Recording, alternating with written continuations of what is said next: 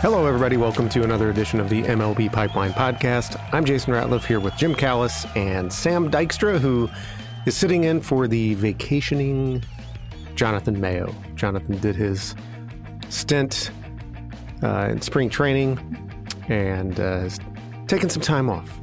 He couldn't hack it. He was worn out. Actually, I think he's spending his time off watching more baseball, in fact, watching his son pitch in college. Sam, Jim, welcome. Jim is out in Arizona. It's approximately 3 a.m. out there. Not quite that early, but we're recording in the morning. And Jim up early to do this. What a trooper. I operate on Central Time, even though I'm on Arizona time. And since they don't have daylight savings time in Arizona, oh yeah, it's like the equivalent of 8:20 back home for me. So it's not that bad. I just try to operate on Central Time while I'm out here. So I'm hanging in there, even though it's pitch black outside. Or no, it's not. The sun's coming up a little bit. So Jim's out in Phoenix. Sam, you have returned from Florida. How was your trip?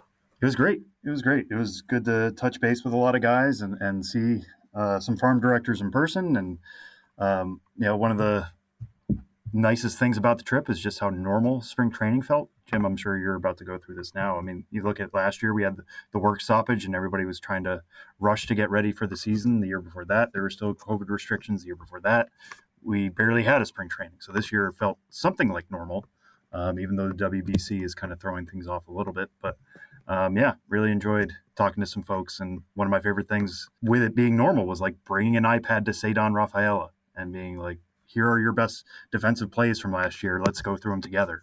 That is not something we could have really done over Zoom. So it was nice to be down there and be on the ground with folks and hit up 10 camps in 10 days like everybody else is doing. Yeah, I actually had that discussion with Jared Banner at Cubs camp about how it's the first time since 2019 it's an actual normal spring training. Because I mean, everything got shut down in the middle of spring training in 2020. And then even 2021, not only did we have all the COVID protocols, you had minor league camp was kept separate from major league camp to try to keep the major leaguers, virus free so they could start the season. So like it was at a weird time of the year. And then it kind of threw off our draft preparations, at least, from when we normally start. So yeah, it is nice to kind of have last year was kind of back to normal, but it was just late because of the lockout. But yeah, it is nice to have what feels like a normal spring training for the first time since 2019. Jim and Sam, you guys were and Jim currently are in spring training, but you're not battling for positions. You're fortunately. I don't know. I feel like I'm playing for my job. Like if I don't perform well, I might get cut. So I think we are. You in the best shape of your life? I wouldn't say that. Like I don't know if Sam, do you feel like your performance is in the books? Like so, it's like the equivalent. Like you've left big league camp now. Do you feel good about your role in the organization? Or are you concerned that at the end of spring training you might get cut or traded to like a small market publication or something? Yeah, I don't know. I didn't think about this on the plane ride home, but I don't know if I've been reassigned to New York. But now it feels that way, the way you guys are describing it. But no, I mean I did some runs down there. I don't think I'm in the best shape of my life, but training for a half marathon in at the end of May, so I'll get there eventually. There you go. We are going to talk about some guys who are vying for jobs in spring training. We're also going to talk to Guardians pitching prospect Tanner Bibee. Jonathan had a chance to sit down and talk to him when he was out there. We are also going to talk about some prospects who have been performing on the big stage, the global stage in the World Baseball Classic. We're going to break down some of the best fastballs in the game among prospects. And we're going to wrap up with a question from the mailbag. Let's go back to spring training. Stop talking about you guys and start talking about guys that people actually care about. Not that no one cares about you guys, of course. But let's talk about some baseball players. We did a story headed into spring training where we identified one prospect per team that could be battling for an opening day roster spot. Now that we're a few weeks in, interesting to look back at that story and see which of those players has helped themselves, which have not so much, and whether there are any guys who were not on our list that have either played their way on or injury or something else has provided opportunity for them. Let's talk first about guys who have helped themselves. Jim, who you got? Well, talking about people the fans care about, unlike me and Sam, they don't care about us. I think Anthony Volpe has a high 80 care, especially in New York, among fans. And it's interesting because coming into the year, and I'll throw out the caveat too, like, it's funny, we look at spring training stats, and, at most a guy has 30 plate appearances or thereabouts. And it could be against varying degrees of competition, depending on, if you're playing a split squad game or you're coming late, maybe you're facing a, AA guy rather than the big leaguers. So I don't know that spring stats mean a lot. But the Yankee shortstop's jobs is interesting because Oswald Peraza, who's on the top 100 prospects list, came up, played well in September, was on the ALCS roster for the Yankees, the presumed favorite to be the shortstop. And personally, I probably still would go with Oswald Peraza to start the season. But Oswald Peraza is 3 for 17, and Anthony Volpe, who's only played a little bit in AAA, Peraza's a year ahead of him, a year older. Anthony Volpe's hitting 321, and he's got 2 homers and 6 extra base hits and 3 steals, and he's coming off the first 20 homer, 50 steal season in the minors since Andrew Jones in 1995. And, it's great fodder for Brian Hoke and all the Yankees writers as Anthony Volpe goes out and has another good day to wonder, should they go with Volpe? And Volpe's a guy we've talked about many times on the podcast. Even though he was a first-round pick, he's exceeded, I don't know if he's exceeded what the Yankees hoped for, but I think if you surveyed most teams, he's a better player than people thought he was going to be, and he was a first-round pick. He was more kind of that, to some extent, heady ball player with great instincts and high baseball IQ, but he wasn't real physical, and it wasn't wow speed or, wow power. And he's just worked to get a lot stronger and change his swing and get quicker. And he keeps exceeding expectations and having, 2 years in the minors. He was our hitting prospect of the year 1 year, and then he had that 2050 season last year. Got off to a slow start last year, and they made adjustments and was really good. And, he probably could handle the jump from, only playing about a month in AAA to the big leagues. And, I don't necessarily know that he's going to win the job. And I don't know that, because his 28 spring training at-bats have been better than Oswald Peraza's 17 spring training at-bats so far should determine it, because I do think Peraza is a better defender, and the Yankees could use some infield defense. But just every time Volpe goes out and does something, and it's pretty impressive. And, the veterans on the team have, seems like it's, a lot of those guys have spoken up about how good Volpe's looked. And I think Aaron Judge made a comment to the effect of, look, we're trying to win, and it's about having the best players on the team. And he was referencing Volpe. So it'll be, I'm kind of curious to see where that one goes. I thought Oswald Peraza had that well in hand coming into the spring. And Anthony Volpe is making that decision difficult. But the problem is the Yankees already have more infielders than they have spots to play them all. Not necessarily good defensive shortstops. So it'll be interesting to see how that one shakes out.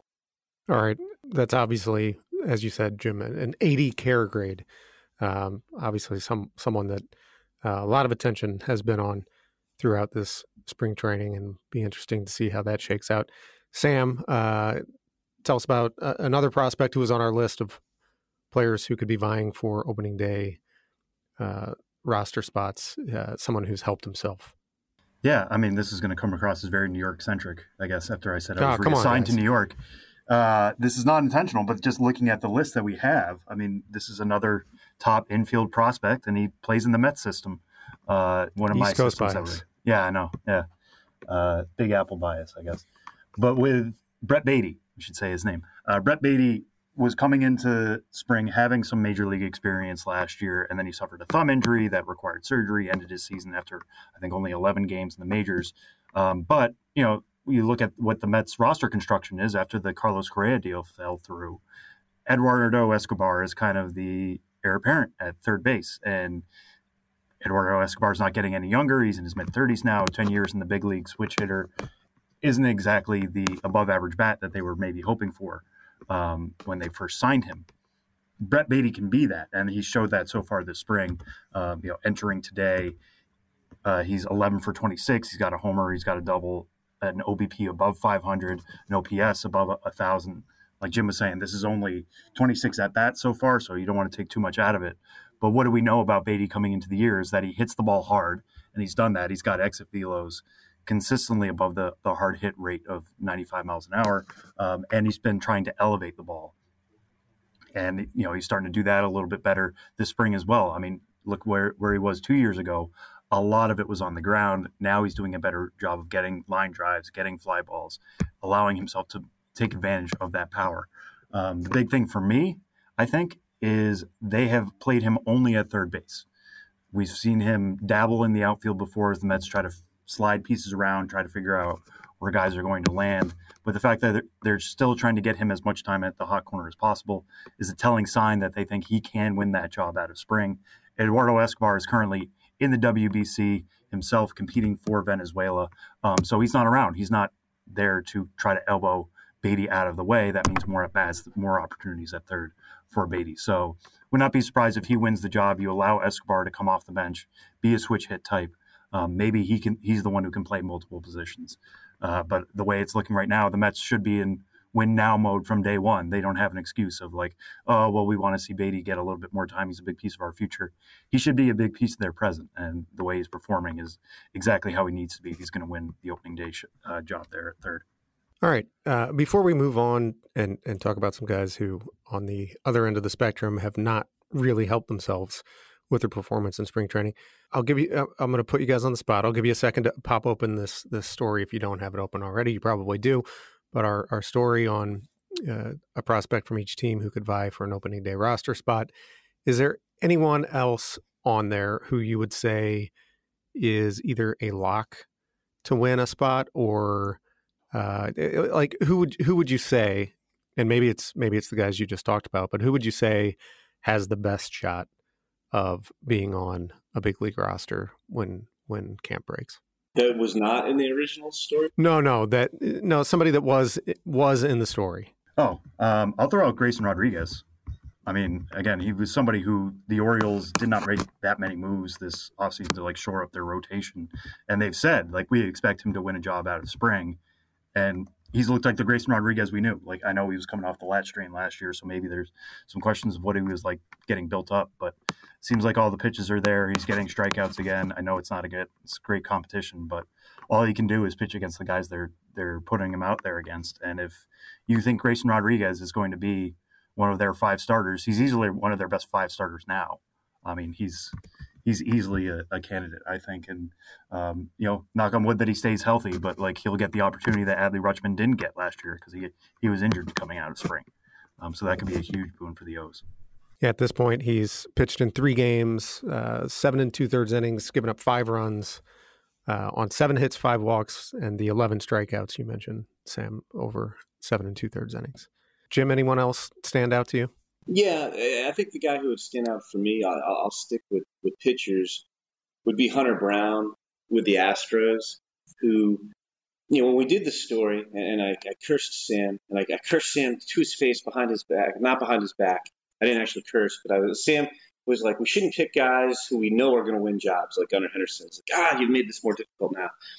And at the time, I went with Hunter Brown with the Astros, even though Hunter Brown had pitched really well in September for Houston and in the playoffs. He had 3 scoreless appearances in the playoffs, including 1 in an extra inning game, that there wasn't an obvious spot in their rotation for Hunter Brown. And it was going to be a question of, do they keep him in AAA so he can stay in the rotation and get regular innings, or do they put him in the bullpen?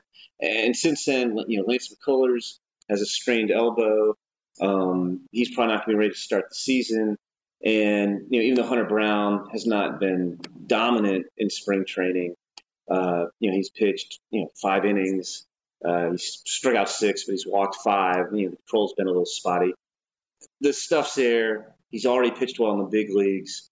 So I think I'd be very shocked right now if Hunter Brown did not open the season at Houston's rotation. It seems like both of those guys, it's not so much a matter that they've gone out and really dominated.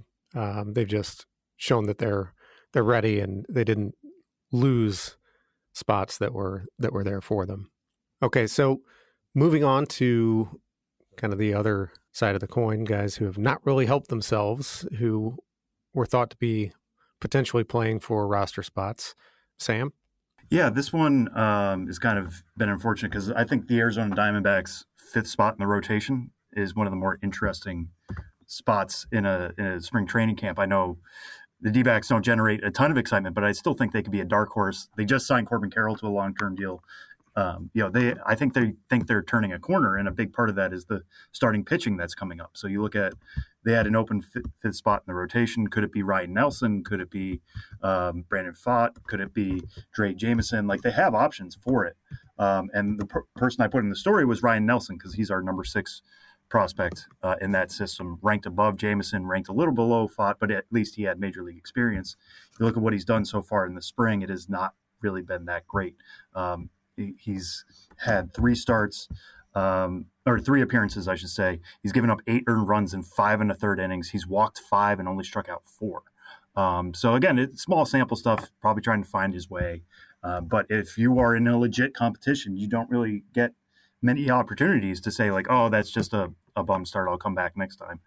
The more those start to pile up, the more you start to fade back and are likely to open the year at AAA Reno. Like, I think the fastball is there. He's got 2 good breaking balls and the curveball and the slider. It's going to come around eventually, and I like him a little bit more than Jameson because he has better control. That's been the concerning thing for me, the fact that he's walked more guys than he struck out so far. I think he'll find it eventually and eventually find a spot in the Arizona rotation, but the way things are looking right now, if you are in a direct spring competition, you need to put up better numbers than Nelson has. All right. How about you, Jim? Somebody who has not helped himself so far.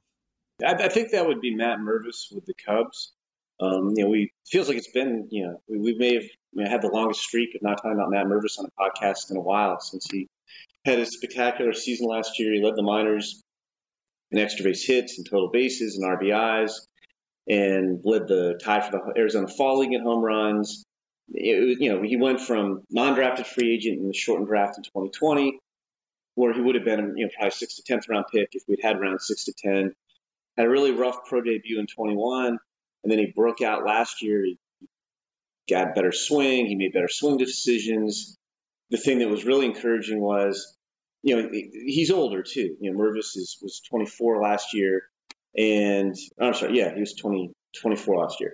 He started the year in high A, and he was old for the league, but he started there because he'd had a bad pro debut, and he hit well, and then he hit better in Double A, and he hit better in Triple A. So he just kept getting better as he moved up. If you were wondering, like, oh, is this going to play against better pitching? And it did. And again, it's small sample size, but he's 2 for 17 with 8 strikeouts with the Cubs. He's at the WBC right now. So, I'm sure the Cubs are obviously keeping an eye on him, but he's not in camp right now. He's 1 for 6 in 2 games for Israel. And the thing that complicates it, he really doesn't have much left to prove in the minors. He played very well for the last 6 weeks of the season in AAA last year. But in the offseason, the Cubs went out and they signed Eric Hosmer, another left-handed hitting first baseman, who's basically playing for the Cubs on a minimum salary because the Padres are picking up the remainder of his contract. So he was a low-cost option. And then they went out and signed Trey Mancini as a free agent. Hosmer and Mancini and Matt Mervis are all pretty much limited to first base and DH. With Mervis not performing well, I do wonder if he's going to wind up back in AAA to start the season, and they give Hosmer and Mancini at bats because the Cubs, they made a lot of moves in the offseason. They're looking to contend this year. It's not a developmental year like last year was for the Cubs. So Matt Mervis may have to wait a little bit longer to make his big league debut. The nice thing is, if Hosmer doesn't perform well, they have nothing invested in him. Or if Mervis tears it up, it's not like I don't think Eric Hosmer is going to be an impediment if they think Matt Mervis is their best first baseman, because they're both going to be making the minimum salary, at least as far as the Cubs are concerned. All right. We've talked about guys who have helped themselves, guys who have not helped themselves, and we've restricted it to players who were on our story where we identified one player per team. But I wanted to ask you guys if there's anyone that was not in that story who has helped themselves, who has kind of put their name on the radar, or may now be vying for a roster spot, or just has impressed throughout the early stages of spring training? Yeah, I'll throw out there, and then Jim can talk a little bit more about him because he's a Dodgers guy. But James Outman has had a really strong spring. He was somebody I was kind of keeping an eye on. Of like, the Dodgers didn't make many moves. I mean, like they added Jason Hayward. Is Jason Hayward going to be an outfield option for them really this year? So I thought maybe James Outman could win one of those spots. And again, he's hit 391. He's slugging 783. There was a comment the other day from Daniel Hudson about, he was coming back into rehab on the backfields, and he had to go against James Outman. And he's like, you have me going up against Babe Ruth. I mean, they're recognizing what this guy can do. I know he's on the older side, being 25 years old for a prospect, but that just means he's about to hit his prime as a baseball player. And I think a lot of the reason why the Dodgers didn't make as many moves this offseason is because they believe in some of these guys who are knocking on the door, between Outman and Miguel Vargas, who's still coming back himself, and Bobby Miller and some of the pitchers they have as well. But James Outman taking this opportunity and running with it, just solidifies who he could be. And Jim, what stood out to you about him last year? Because he's kind of a late breakout guy at his age. Yeah, he it's the classic Dodgers example. I mean, Outman's a guy who hit, I think it was 249 in 3 seasons at Sacramento State, but he had really good physical tools, and the Dodgers thought they could help him with his swing. And so they took him the 7th round pick, and I got to see a lot of him in the fall league, and I guess it was in 21. And he was one of the best players in the league. Every time I saw Outman in the fall league that year, he was making diving catches in the outfield. He was hitting home runs. He was stealing bases. And, talking to him, I mean, it came down to, it's always easier said than done, but it came down to his approach. And he learned to, be more selective, and, they made some swing changes so he could drive the ball in the air better. And I mean, he's a potential, with this package of tools, I mean, he's a center fielder. He could be a 20-20 guy. And it's just interesting with them, for a team that, the last 4 years, I think they've either set their franchise win record or the franchise winning percentage record. And like you said, Sam, they haven't brought in a lot of guys, and they have a lot of guys competing for spot. I mean, they have, because of Chris Taylor's flexibility, and I don't know if it's flexibility, but Max Muncy's played all over the infield. They could have an opening at second base. They could have an opening at third base. They could have an opening in the outfield. I mean, 2 of their projected starting outfielders are David Peralta and Trace Thompson, so they could have multiple openings depending on where you deploy guys. And I went with Miguel Vargas in our story. I could easily gone with Michael Busch, who's a top 100 prospect in the story. And James Outman isn't as famous. I think he's a little bit older, but I mean, he performed. He had a great year in AAA. And you touched on their pitchers. It's the same thing. Bobby Miller's the most famous guy, and Gavin Stone, who's a top 100 guy, but not as famous as Bobby Miller, could sneak into the 5th spot. Or maybe it's maybe it's Ryan Pepia, who's another top 100 prospect. And, we don't have, we could go on and on about these guys. Christian Encarnacion Strand with the Reds is another guy, although I don't think he has enough upper level minors experience, but it seems like every day, Mark Sheldon's writing a story for us about, Christian Encarnacion Strand hitting another home run or somehow impressing the Reds. But it's always interesting to try to parse exactly what these small sample sizes are going to mean in terms of opening day rosters. Yeah, I think Strand leads just about everybody in just about everything in offensive categories in spring training. And Outman, he got a little taste last year and certainly did not disappoint. 13 at bats, had 6 hits, including 2 doubles and a home run. And that home run was at bat off Herman Marquez too. So it just, they were, and I know from time the Dodgers, the staff, Dave Robertson's staff, were very impressed with him. They just didn't have a spot for him last year to give him regular at bats. But every time I've seen that guy, he's been really impressive. All right. And speaking of impressive, we are going to take a break. And when we come back, Jonathan is going to talk to Guardians right-hand pitching prospect Tanner Bibee. That's coming up next on the MLB Pipeline Podcast.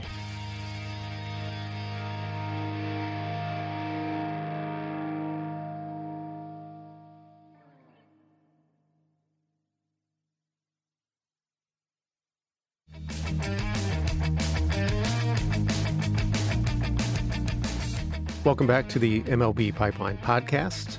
Jonathan Mayo is not with us today, but he did have a chance while he was out in Arizona to sit down with one of the biggest breakout pitching prospects of the 2022 season, Tanner Bibee, who was just dominant across two levels at high A and double A. Jonathan had a chance to talk to him about his season last year and what he's looking forward to this year.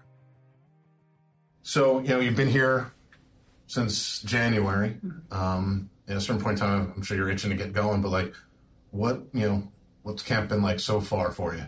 It's been fun. It's been, seeing all the guys again. Some guys you haven't seen since last spring training. It's been fun. Talking with some guys you haven't talked to before because you've been here next year. It's been good. It's been good working with other people, new staff, obviously new players too. So it's been fun getting to know some people. What's the difference? Because I would imagine last year it was your first spring training. Yeah.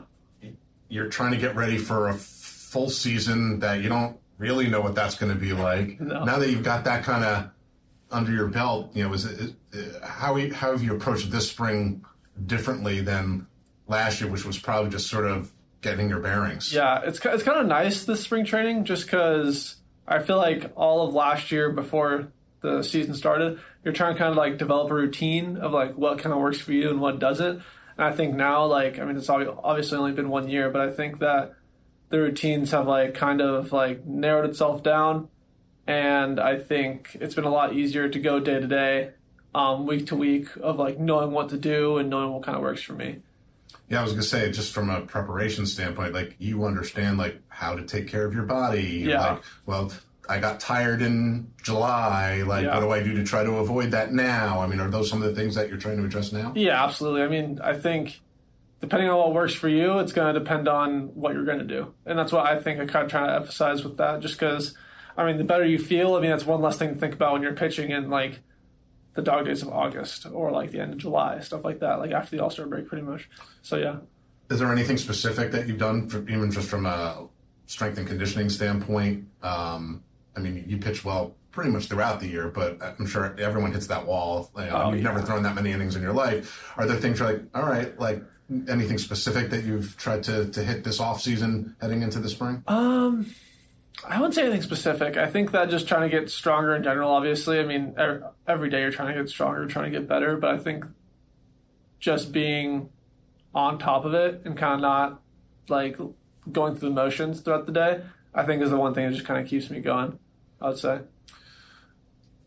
I would say last year, for a first full year, went about as well as you probably could have expected. Did you have any goals going in? I'm going to try to, pitch well enough to get myself promoted up a level, and, have you had a chance to reflect on how much went really, really well for you last year? Yeah, off season's kind of a couple months, so you kind of start thinking about it. My goals going into the year were to not miss a start and to pretty much strike out as many people as possible as I could, and obviously throw hard while doing it because every pitcher wants to throw hard.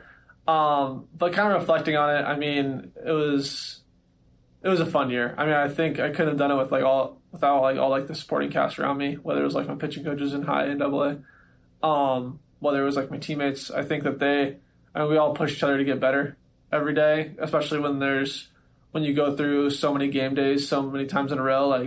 You got to do something to kind of keep it going, keep it fresh.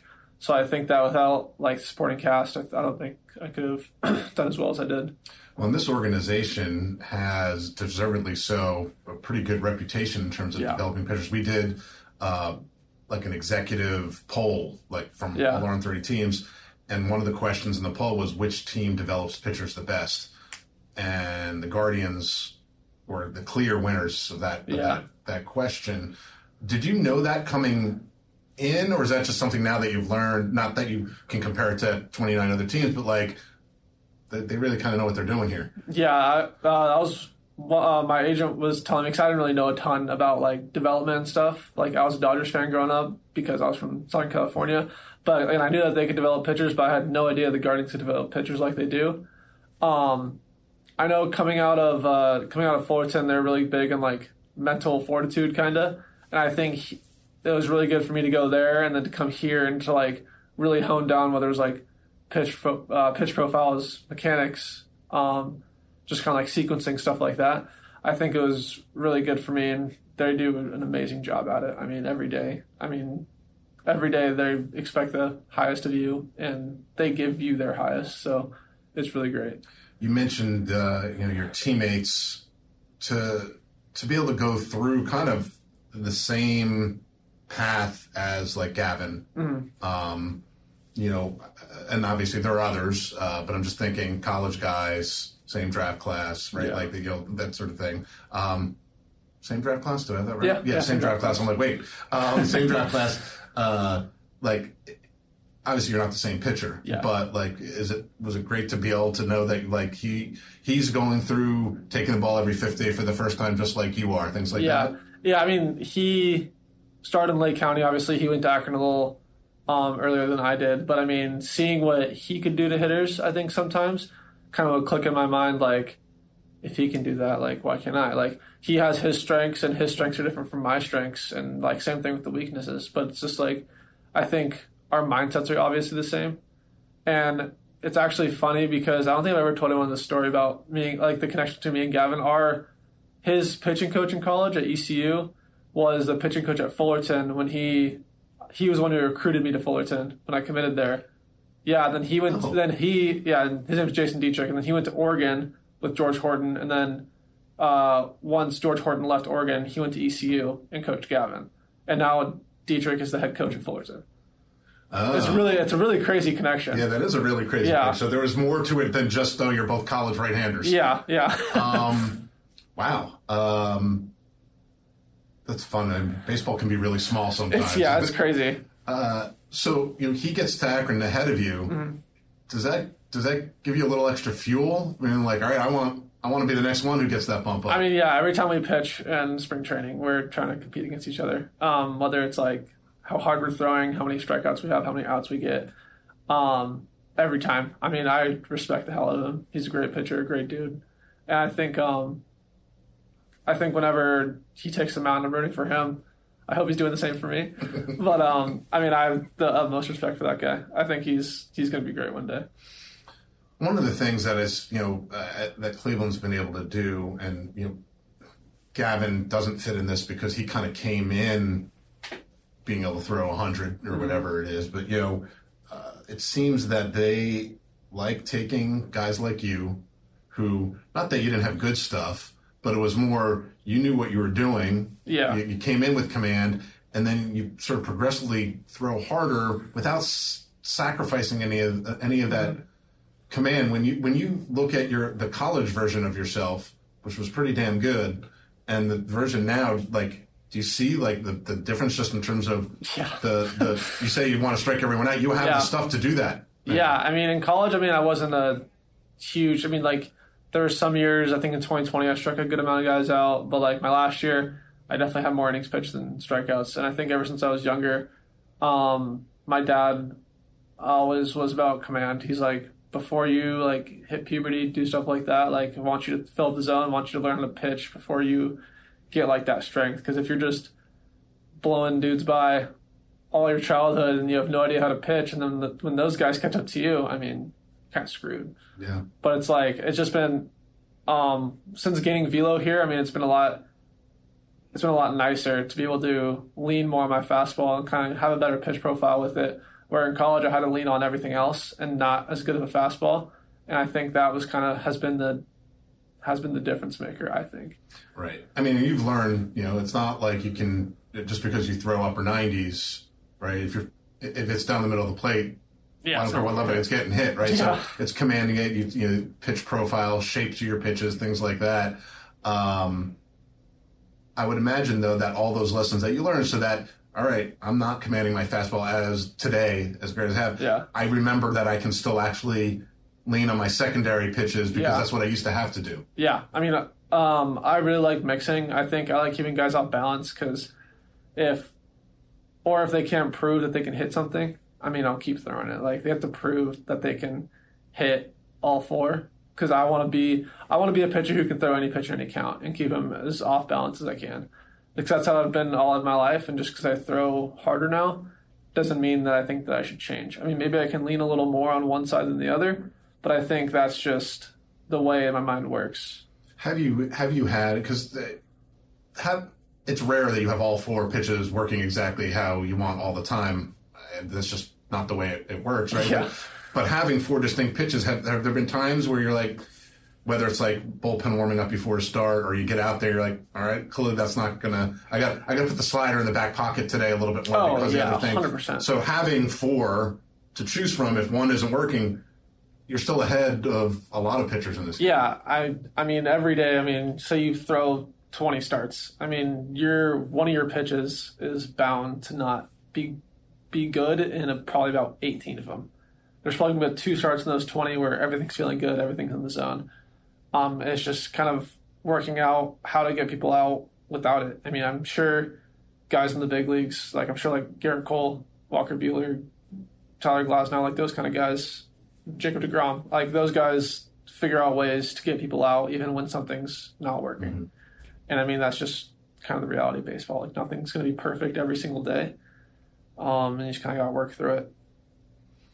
So you see Gavin, he pumps whatever 101, 102. You got Espino throwing 103. Yeah. Like, are you haven't hit triple digits, have you? No, I haven't. Now, is that like, obviously you're not gonna.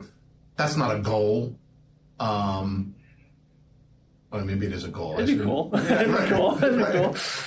Yeah, I think that. But I mean, it's not like. What I mean is, it's not a goal. It's not the end game, right? If you don't hit 100, you're still going to have a chance to be very successful. But when you see them do, you're like, that'd be pretty neat. Oh yeah, all the time. I mean, both those guys are unreal. I mean, their fastballs are crazy. I mean, Espino is a freak of nature. Gavin's a freak of nature. And it's like being able to be like a starter that has thrown 100. I feel like is a very like elite club of like people. I mean, like pitchers in the big leagues. I mean, the only starters I can think of that have hit 100 are probably like Cole, DeGrom. I don't know if McClanahan has. Maybe. Yeah, I don't know. I'd have to look it up. It's just like it's a short list. Yeah, it's like less than 5, I would say.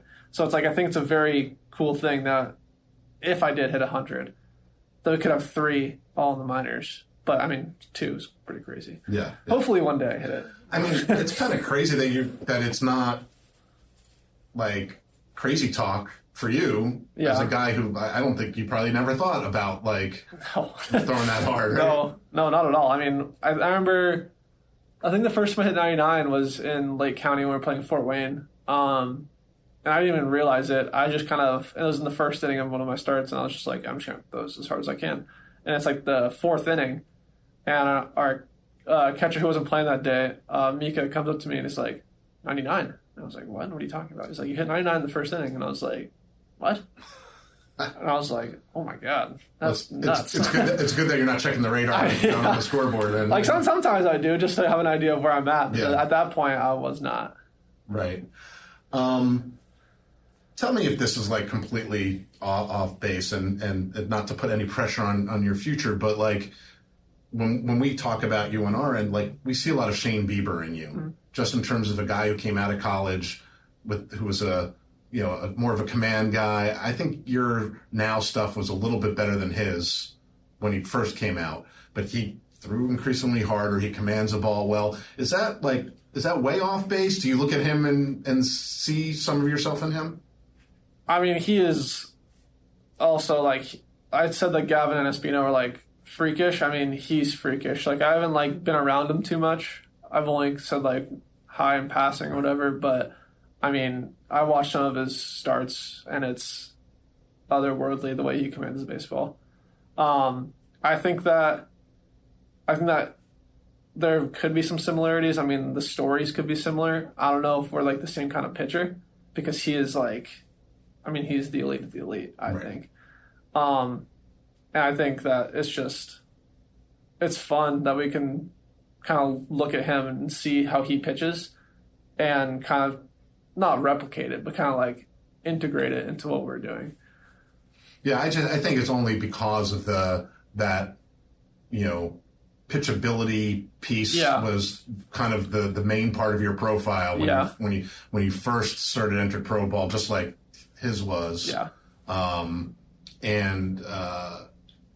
coming from a college program that's known for developing that kind of pitcher. Like, I think that's where the similarity is. I'm not going to go too far. I'm not going to say right here while we're recording this that you're going to go on to win a Cy Young Award. And I mean, that'd be pretty cool. That'd be really cool. Yeah. Right. It's funny because we're actually from the same area. I went to a rival high school of mine.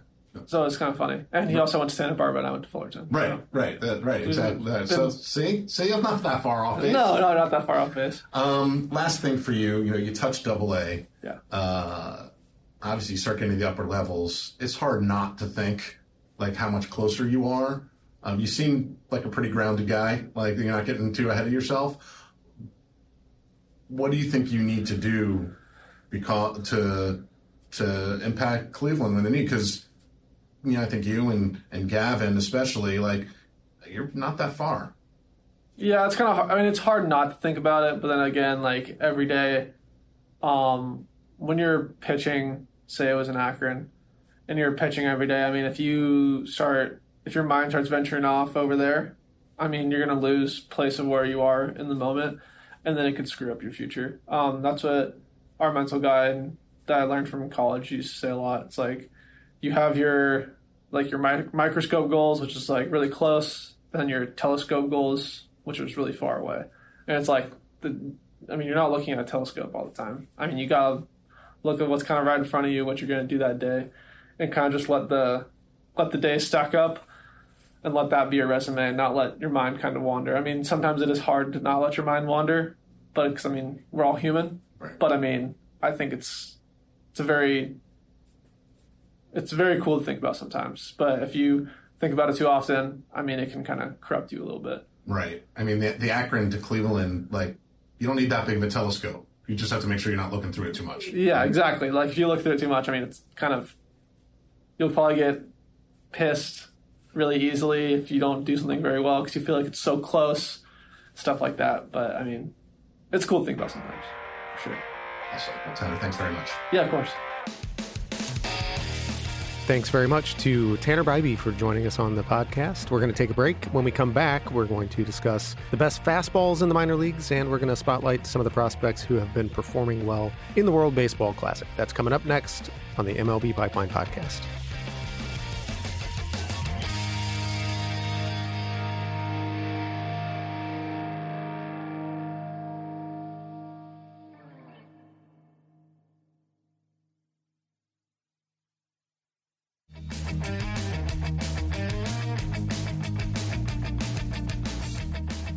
Welcome back to the MLB Pipeline Podcast. Jason Ratliff, Jim Callis, Sam Dykstra. Let's talk about the World Baseball Classic. Everybody's talking about it. Everybody's watching it. It's been exciting.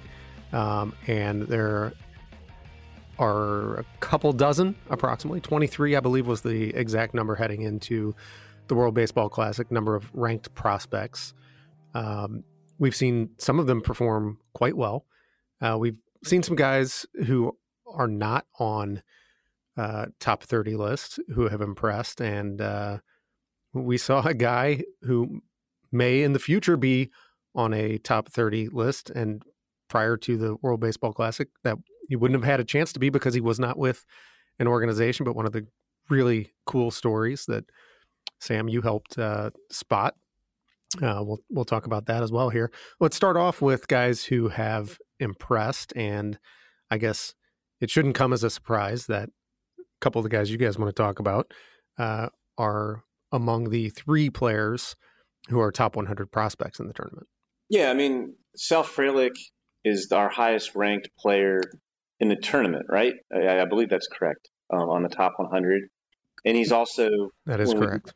The best tools list on the top 100, when we released that in January, he was the best hitter. We determined that he was the best hitter on the list. And so, big shock, Sal Frelick for Italy, 7 for 18, hitting 389, no strikeouts, 3 doubles. He's stolen a base. And I guess in a way it's the least surprising prospect performance to me in the entire WBC because Sal Frelick hits. He was as good as any college hitter in the 2021 draft where he went 15th overall. He's hit 331 in pro ball. That includes 365 in AAA. Sam, I know you do our Brewers list, and I know I'm sure your love for Brewers outfield prospects can expand beyond Jackson Churio. The question I want to ask you about Sal Frelick, not that WBC performance is going to help you make the big league club, but should the Brewers be considering Sal Frelick for making their opening day roster? I think Garrett Mitchell is their projected starter in center, if I have that right. Right. And again, I'm not saying this based on WBC performance. I'm saying this because he hit 365 in AAA, and he can play really nice center field. I wonder if Sal Frelick's the best big league center field option for the Brewers right now. Yeah, I mean, I sort of felt that way, and not just because we ranked him higher. I mean, he has the better long-term outlook, but one thing that stood out to me last year is his strikeout rate went down the higher he went. And then you mentioned his WBC performance and that he's continuing to not strike out. It's been really impressive to see. And watching some of those Italy games, because, you know, my friend and our former colleague, Tyler Mon, is calling those games over in Taiwan.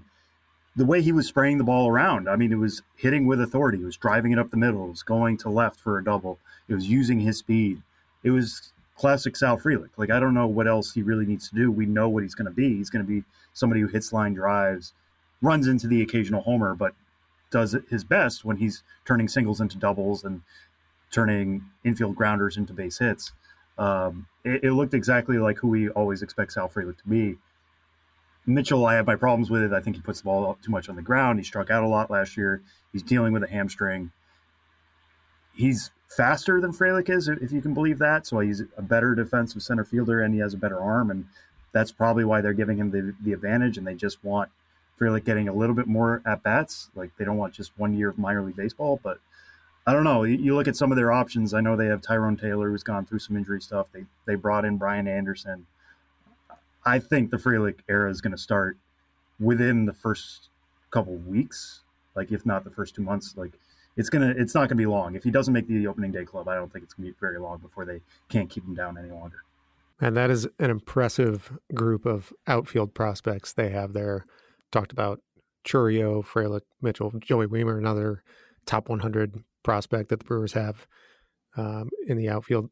And I was going to ask, is there an organization that has a better group of outfield prospects? And Jim, you can probably answer this question off the top of your head, because I think I think you just answered this question as part of a bigger question from an inbox question last week. Is that right?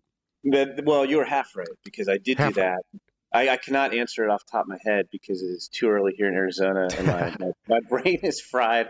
So I'm trying to find my story. I honestly cannot remember. I know I know the Cubs also have 3 top 100 prospects in the outfield. I don't think it was them either. I think Washington is pretty deep. The Nationals have 3. It was Washington that I went they have 3 in the top 50. Yeah.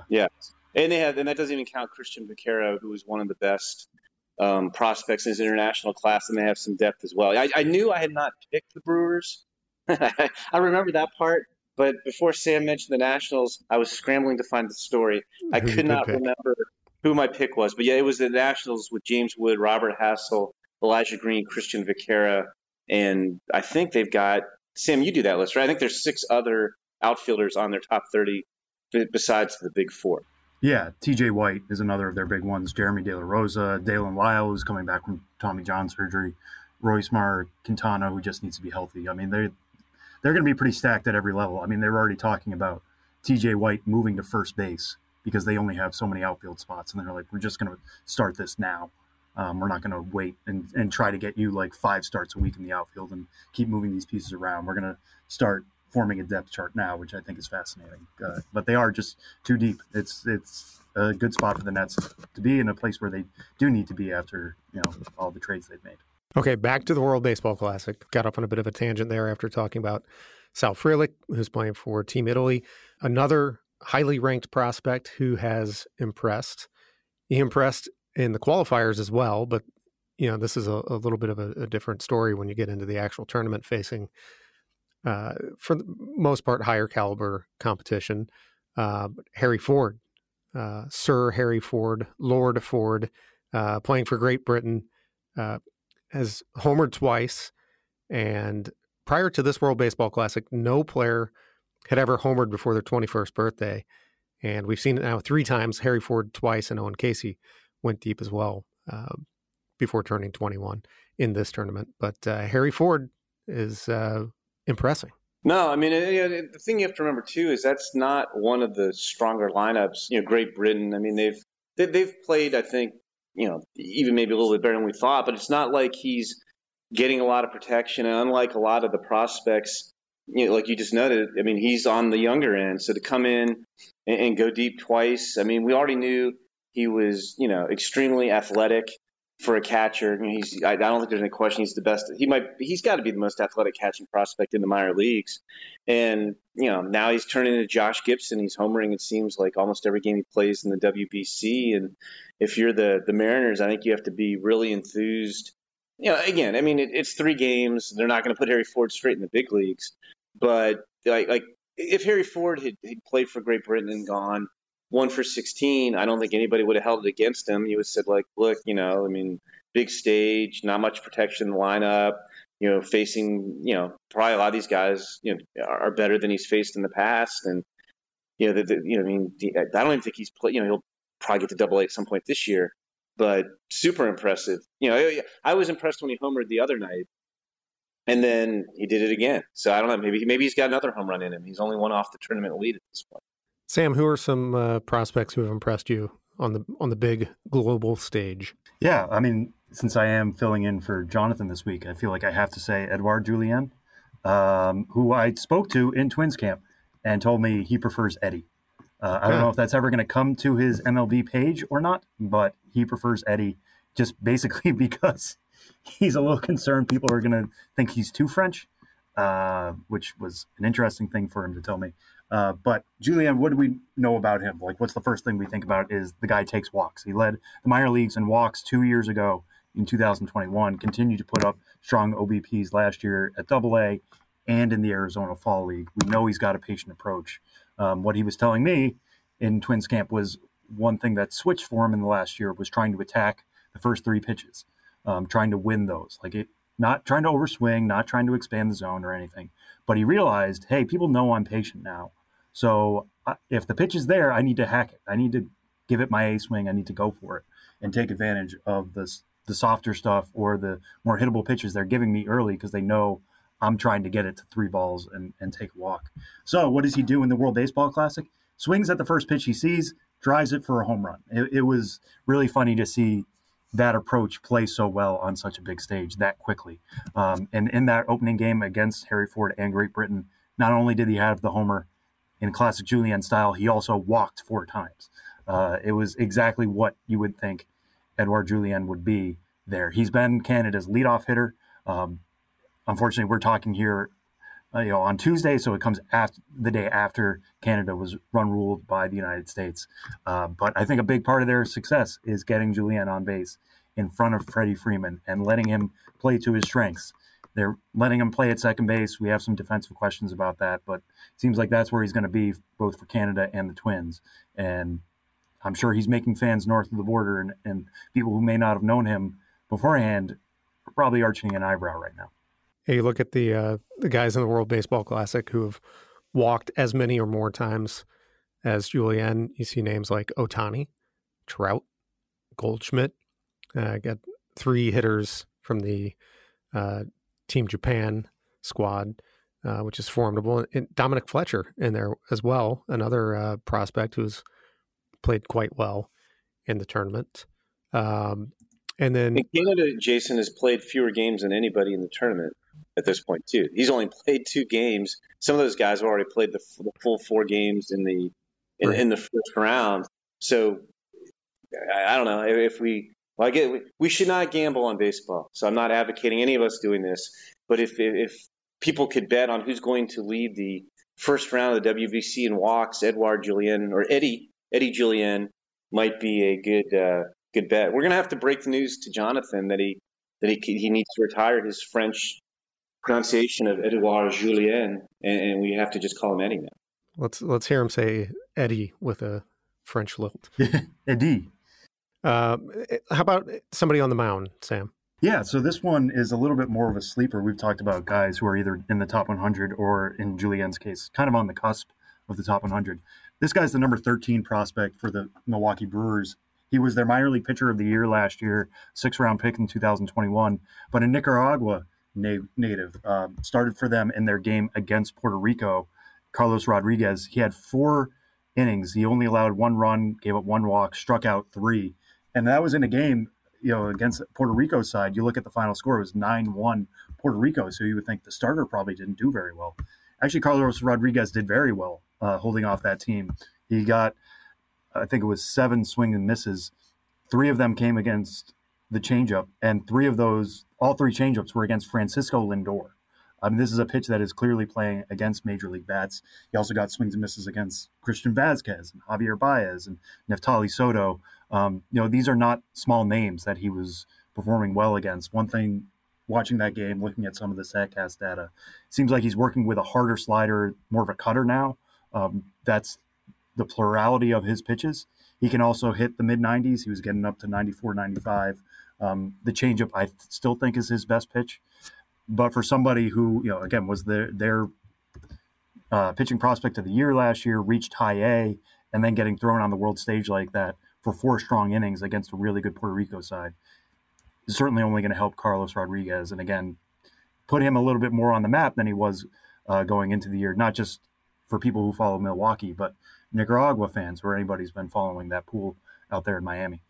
All right. And speaking of Nicaragua, Sam, tell us this very cool story that you kind of helped uncover yesterday. Yeah, it was really interesting watching Nicaragua's game here on Monday and seeing them go against the Dominican Republic, because I know Dominican Republic lost their first game. I still think they're the favorites of this entire tournament. That lineup is insanely deep.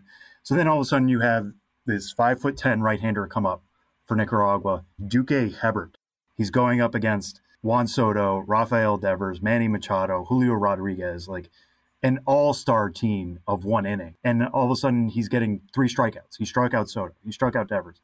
He struck out Rodriguez. He gave up a double to Machado on a slider he let high. But like the talk on the broadcast was this was the Nicaraguan Winter League, which is not an elite winter league by any means, rookie of the year. So at least he has something, but he's never pitched an affiliated ball before. Now he's getting strikeouts on a changeup that looked plus to my eyes. I mean, Juan Soto was left shaking his head after swinging over the changeup. Like, who is this guy? What does he have? He was mixing in sliders. The fastball was only upper 90s, which probably tells you why he's never been signed before. But then all of a sudden we hear after the game, I tweet out some data about him. I'm like, hey, he's probably getting some calls.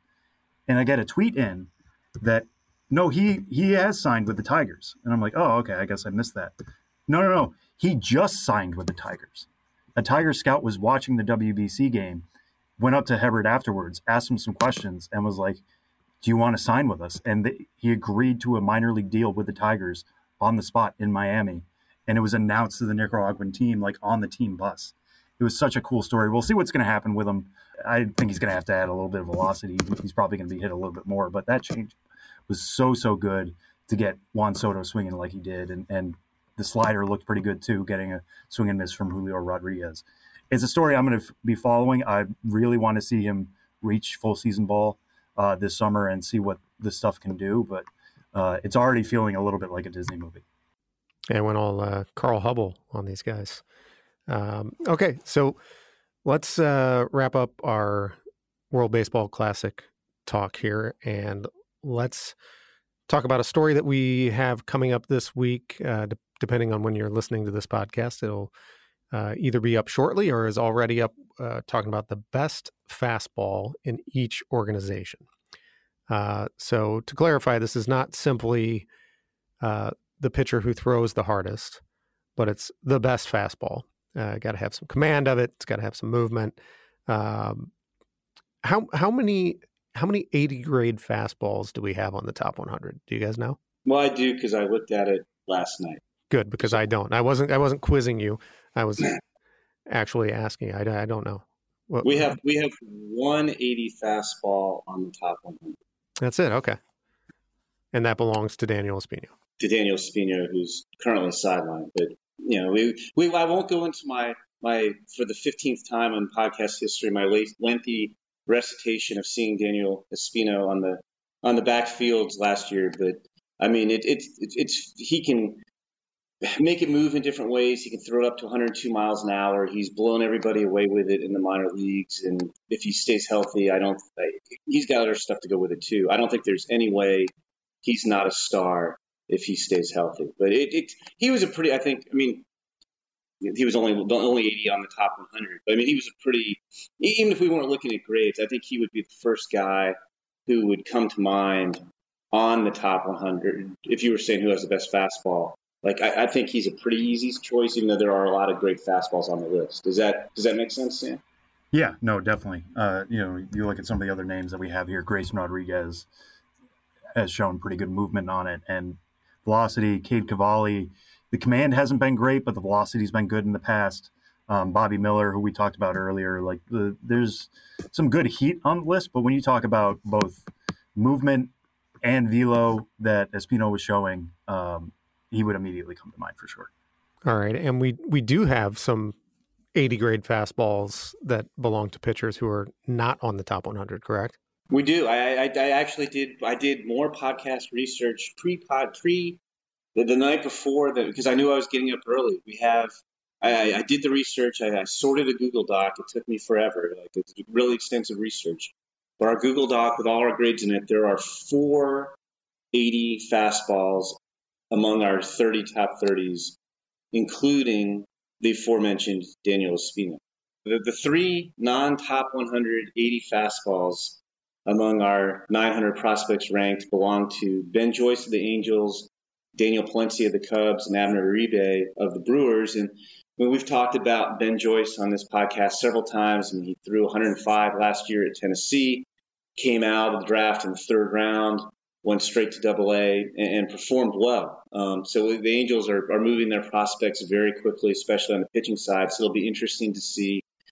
We could see Ben Joyce in the big leagues this year if he throws strikes. I mean, as we've talked about, I think the biggest issue with him is just he was handled very carefully at Tennessee because of his injury history, and we haven't seen him pitch on consecutive days or what his stuff looks like on consecutive days, which, if you're a reliever, you're going to have to pitch more often than he pitched at Tennessee, which had the best pitching staff in the country last year. But he's super interesting, and so is Palencia. The Cubs got Palencia from the A's in a trade for Andrew Chafin. And even though he's only 5'11", he's listed at 5'11", 160. He is probably closer to 5'11", 220. So he's not 5'11", 160, but he's not a big guy. But he's got just a really, really quick arm, 96, 98 as a starter last year, up to 102. He's got that carry up in the strike zone. And the Cubs are a little bit trying to figure out what exactly they want to do with Palencia. I think the consensus within the Cubs organization is that they've really added a lot of pitching the last 2 years. And he might be their most underrated pitcher in the system. And the question is, do you continue to develop him as a starter? Because he's got a pretty good slider. He's going to have to throw more strikes, but he's got some control. He'll need a changeup, or you just put him in the bullpen, and he might be in the big leagues this year. He's only pitched in high A, but I think some of it could depend on how the Cubs perform this year. If the Cubs contend like they hope, and they need bullpen arms, they may put him in the bullpen and try to get him to the big leagues in a hurry. And then Uribe, Sam, I know he's one of your guys. And we saw him in the fall league as well. Yeah, in the fall league, I mean, he was coming off a knee injury, didn't pitch much during the year. So I was wondering how the velo was going to return for him just because he didn't have that many innings. He was sitting 98, 99. I mean, even before that, I had heard of him touching 103, and it's a sinker. So there's movement on it, too. This is not just a pitch that he's zooming in there with little movement. There's some movement to it, too. He's kind of a big, strong guy at 6'3", over 200 pounds, long limbs, gets close to the plate. It's tough for guys to touch it. I mean, I know there are times when you'll watch him and he throws more sliders because he trusts the command of the pitch more. But if he lands that fastball at that velocity and with that movement, it's going to be an elite pitch and makes him a potential closer someday for Milwaukee. Because unlike some people you were mentioning, he's relief only that's the only way he's going to get there, especially with some of his injury questions of the past. But it seems like every time he pitches in the spring, this was true last year before the knee, this has been true this spring. Craig Counsell talks about him, and it's just like, yeah, we know he's a part of our future. We want to get him here as quickly as we can. We just want to make sure he's building the blocks. But you touch triple digits like he does pretty consistently. It's really fun to watch.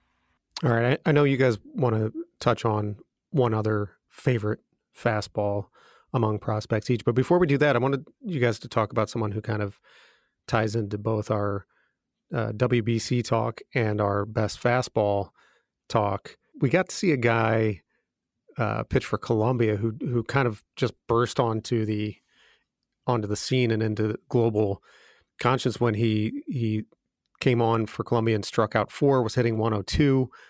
Guillermo Zuniga, and he kind of straddles the territory of both of you, because Jim, he was in the Dodgers organization and has since moved on to the Cardinals organization.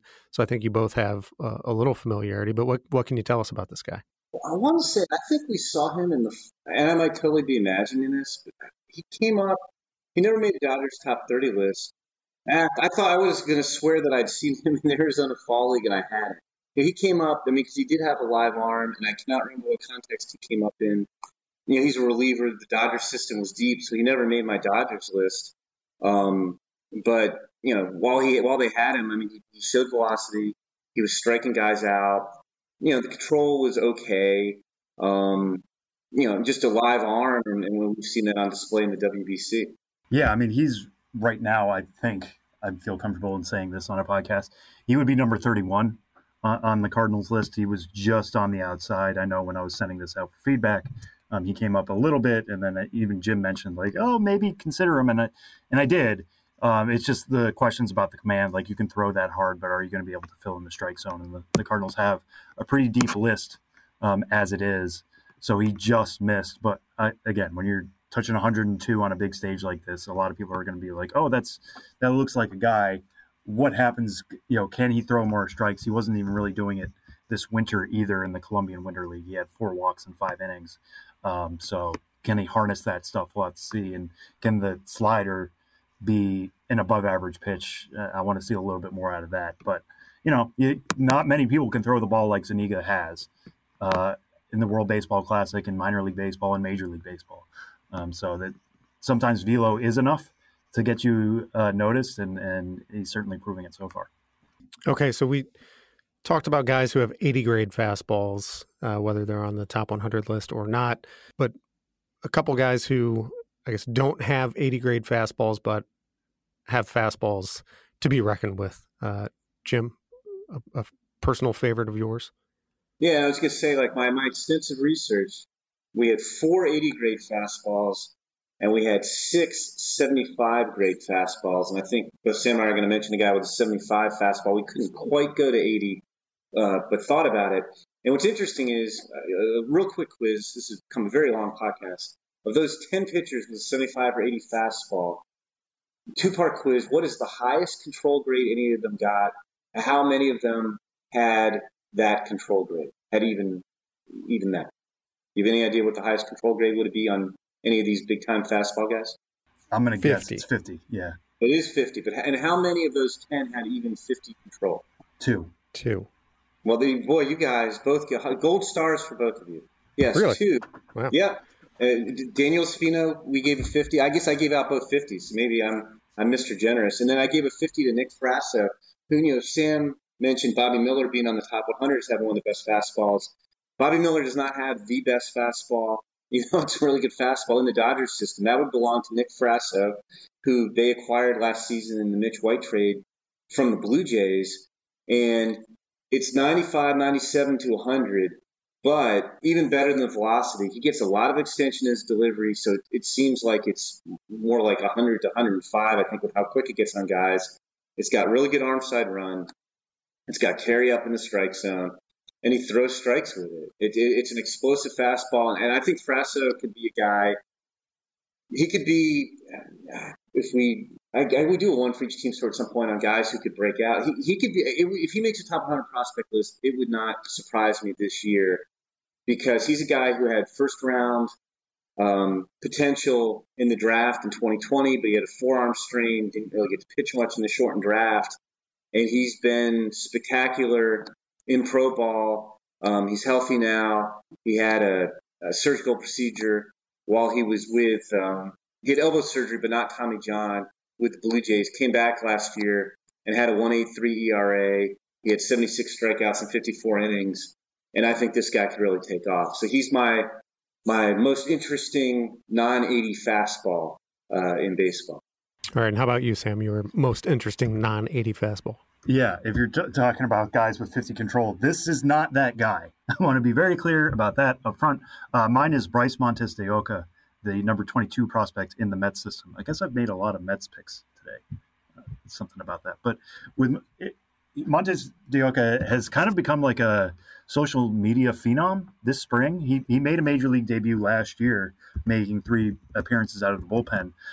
But you watch his stuff, it's 98 to 100. He can go above that. He can touch 101, 102. And he does it with a lead extension. He's got 6'7" frame. So he's getting close to the plate to begin with. And then the arm side run on it is like 20 inches.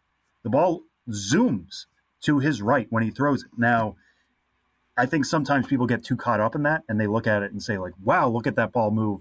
It's insane. Guys are going to be fooled by it.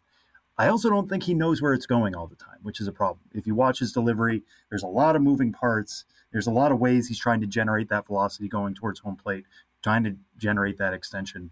And it's his biggest bugaboo. He does not really hit his spots. Now, the ball moves enough that guys can still be flummoxed by it, still swing and miss like they have. I think it was Andres Jimenez. No, there was somebody who swung it the other day and just looked foolish because of what Montes de Oca does with his fastball and that run. So it's fascinating. It's a fastball alone that will get him more major league looks this year. The thing right now is Russell Dorsey was reporting the other day that he has a stress reaction in his right elbow, no ligament damage. I know there was some concern about his injury this spring. What is that going to mean? It's going to be reevaluated in a week, so we'll find out. But I think he's going to get innings for the Mets this year just because of the specialty of that one pitch. Yeah, I'm glad you brought him up, Sam, because he was one of my I called him perhaps the biggest enigma in the 2018 draft. He fascinated me in college at Missouri. He had Tommy John in high school. He had an ulnar nerve transposition when he was in college. He got drafted 3 different times. It was hard to see him pitch, but when he did, it was crazy stuff. And it sounds like he's basically the same guy in terms of fastball velocity and life and lack of control, and concerns about the health even 5 years later. But Bryce Montes de Oca, Sam, you do our Mets list and you oversee our Royals list. The only 2 guys on our 30 top 30s with 35 control grades are Bryce Montes de Oca and Steven Cruz. So he has one of the best fastballs and some of the worst control of anybody on our list. So he's still the same kind of profile that he was 5 years ago when people were trying to figure out where he should go in the draft. But man, when he can locate the fastball, it's unbelievable. Yeah, and the reason why we rank him now, despite having a similar profile, is he was healthy last year, and he's shown he can live with it. Like, he's gotten AAA success now. If that's just who he's going to be, you always wonder when he's coming out of college, well, sometime it's going to blow up on him at AA or AAA. It hasn't happened yet. The control is going to keep him from being the heir apparent to like Edwin Diaz as a closer, but he could get big innings because that stuff is so explosive. Keep an eye out for that story, the best fastball in each organization. That'll be up on MLB.com/pipeline. Let's wrap this thing up by answering a question from our old friend Stevie D. Stevie D. Ailes 97 on Twitter says, with the Cardinals outfield looking jammed with a plethora of talent, where do you put Jordan Walker? On the field or back in the minors? I guess I'll take this one first as the Cardinals guy. I'm going to say it. I think he should be on the opening day roster. I know that they have multiple options in the outfield. You have Tyler O'Neill. You have Lars Nootbaar, who's been doing really well for Japan. I think those guys are locked in. I think those guys need to be either, whether it's center and left, pick your side on that one. I'll be fascinated to see where they place those guys, but I think those two need to be opening day outfielders. But then you look at Dylan Carlson, who is a former top 100 prospect, a big name, switch hitter, hasn't quite performed to the level you maybe would hope out of Dylan Carlson. I think a lot of us thought he would have more power. He only hit 8 home runs in 128 games last year, just a league average bat, which is notable, but it's not great. And Jordan Walker is just somebody you make room for. And if Dylan Carlson, if this is just who he's going to be, bring him off the bench. That profiles much more as a fourth outfielder.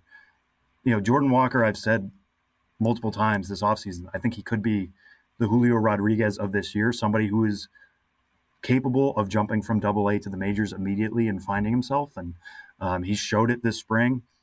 I just think, if you think he's ready and he's proving it by getting more and more playing time, I think the big question with him is he going to slide head first or feet first? And they're trying to drive that home to him. Slide feet first so you stop hurting your hands and your upper body. Otherwise, I don't know. All the pieces seem to be there. I think he's capable enough defensively. He has the arm for right. I know Alec Burleson's also a top 100 name that they could try out there, but Jordan Walker has the highest ceiling of any of them, and he meets every challenge that's been given to him. Give him his biggest one yet. That was really well said. I mean, you can certainly come up with scenarios where, okay, they have options. They don't need to put him in the big leagues. He hasn't played in AAA. He has only played, between the last month of the season and the fall league, maybe 50 games in the outfield. He came up as a third baseman. He's not going to displace Nolan Arenado. You can make all those arguments as to why you could put him in AAA. But I think you put it well, Sam. I mean, he has a chance to be a special player. And I say this all the time. You can have ETAs on guys. And I think the special players, the elite guys, they just blow up your ETA. And they're ready when they're ready. And Jordan Walker coming out of the draft, I mean, you knew he was going to hit for power. I think he's got the most usable power of anybody in the minor leagues. And he doesn't sell out for it. We saw this in the fall league. He played well pretty much throughout the whole fall league. Like, he hits the ball hard and he hits it far, but he hits it where it's pitched. He doesn't try to jack everything out to his pull side. And he's hit for average. His hitting ability, I think, is better than people gave him credit for, or at least it was more advanced. And he just transitioned into pro ball very easily. And I think he's a potential, I'm not saying he'll do this as a rookie, but I think he's a potential 40 homer guy. He could hit 280. And I think when he's ready, you make room for him. And I think he's ready. He's played well. I don't put a whole lot of stock on the small sample spring training size that it means much one way or another.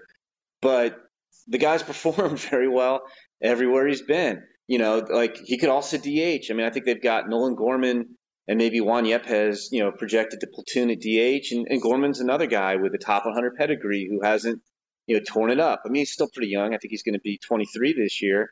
But again, I just think Jordan Walker trumps Dylan Carlson and Nolan Gorman and Juan Yepez and Alec Burleson. He's going to be better than those guys. And if he's ready to play in the big leagues, and I think he's ready, if some other guys aren't going to get as many at-bats, that's too bad, because Jordan Walker is Jordan Walker. Jason, everybody knows you're a Cardinals fan. What do you think? Well, I think if you were on the fence about this decision, that there's certainly reason to lean now toward going ahead and having him on the opening day roster, with the incentive that we saw come into play just last year with the Mariners. Certainly when you're making that consideration now, the benefit of getting an additional draft pick, if you believe in your player, that that this guy is potentially going to, like Julio Rodriguez did last year, win Rookie of the Year. There's certainly added benefit there. There's a good article on the Cardinals site by Cardinals reporter John Denton, calculating a crowded Cards outfield, which takes it into consideration that DH spot, how many opportunities there are between Wilson Contreras taking up the DH spot a time or two a week. Jim, you mentioned Nolan Gorman. You may want to have some of your veterans like Goldschmidt and Arenado DH every once in a while. And then you mentioned Yepes, Burleson, a bunch of people in play to get at bats. Phrase that we hear over and over, and we've heard it. I feel like we've heard it a lot. Particularly this spring training, a good problem to have. Everybody seems to have a good problem to have. That does in fact seem like a good problem to have. And a good question to have from Stevie D, as always, coming through with a nice question for us. Thanks to Steven. Thanks to Tanner Bibee for joining us on the podcast. And thanks, everyone, for listening. That's going to do it for this week's episode of the MLB Pipeline Podcast.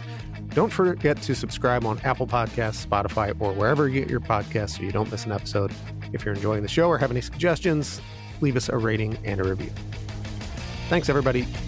See you next week.